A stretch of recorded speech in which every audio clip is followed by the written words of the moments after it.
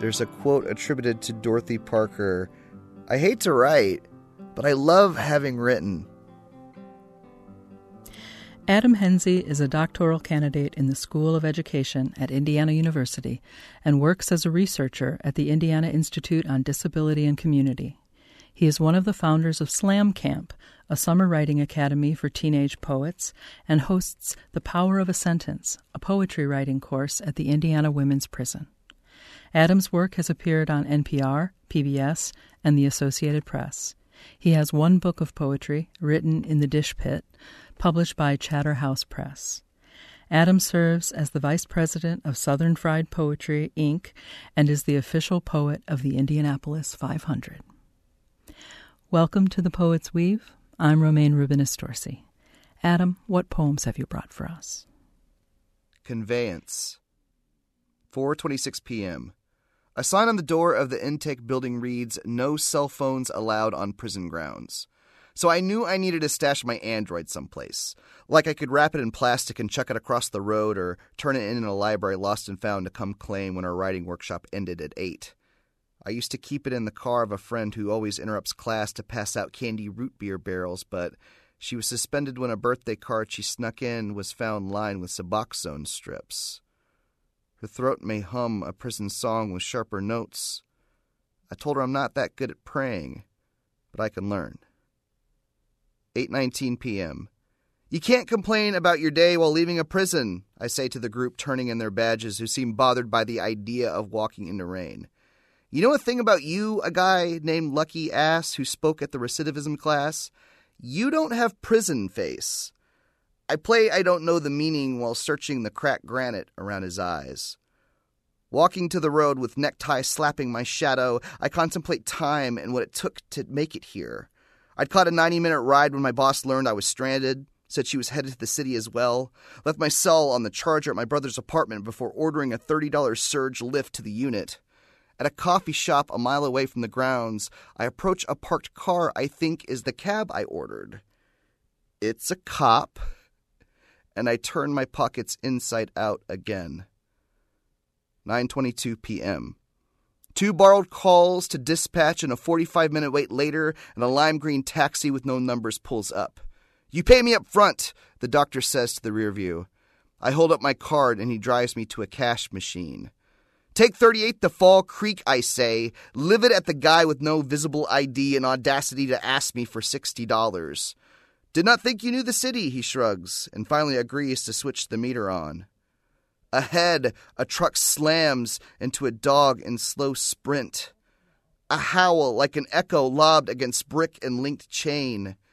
The cradle of cars disperses, surges gas, and leaves him wobbling on the road like a fumbled coin flip. The dog may die, the driver says, like it is news to me, like I wouldn't hear his baying the rest of the night. 11:31 p.m. Kitchens are closed and I missed the shuttle home. I cuss at my smartphone screen and toss it aside.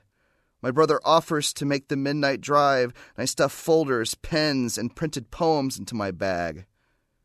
Do you want to drive by the dog? My brother asks. Time, I say. And he nods, as if what I said was clear.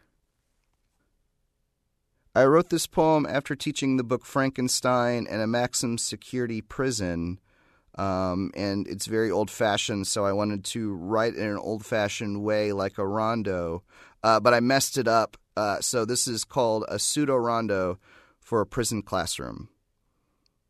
Mittens grip a printed poem quaking with fall's first shiver. We plunder its body like yeggs cracking at a casket sliver. I mention Shelley and boot clomp past the colossal fact. Some bards in class have stuffed parts in a garbage sack. With practiced hands do we now grasp quill or quiver. Writing time, I'm electrified with a prompt to deliver. But think a city you've seen, retrieve its streets and rivers. Some recall family farms with apple orchards out back. But Justine can't remember the names of places she's been. Chained to rock, waiting for some thunder god to forgive her, As class ends, she considers the multiple meanings of trigger, and an after-hours bar, a flourishing gurgle in my tract. I can't stop pondering, while old crow chews my liver, that Justine can't remember the names of places she's been. In the end of Mary Shelley's Frankenstein, Frankenstein chases the creature across the Arctic wilderness, and the creature taunts him, and I imagined he taunted him by writing haiku. This is taken from the 1818 version. Come, my enemy, follow the frost north, and we'll wrestle for our lives. If you follow soon, I've left a dead hare strung up.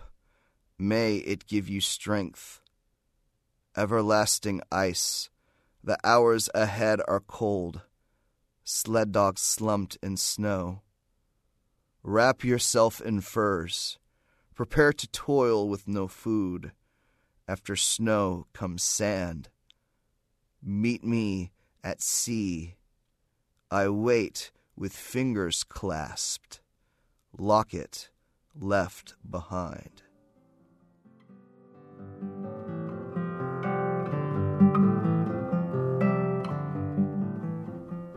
You've been listening to the poetry of Adam Hensey on The Poet's Weave.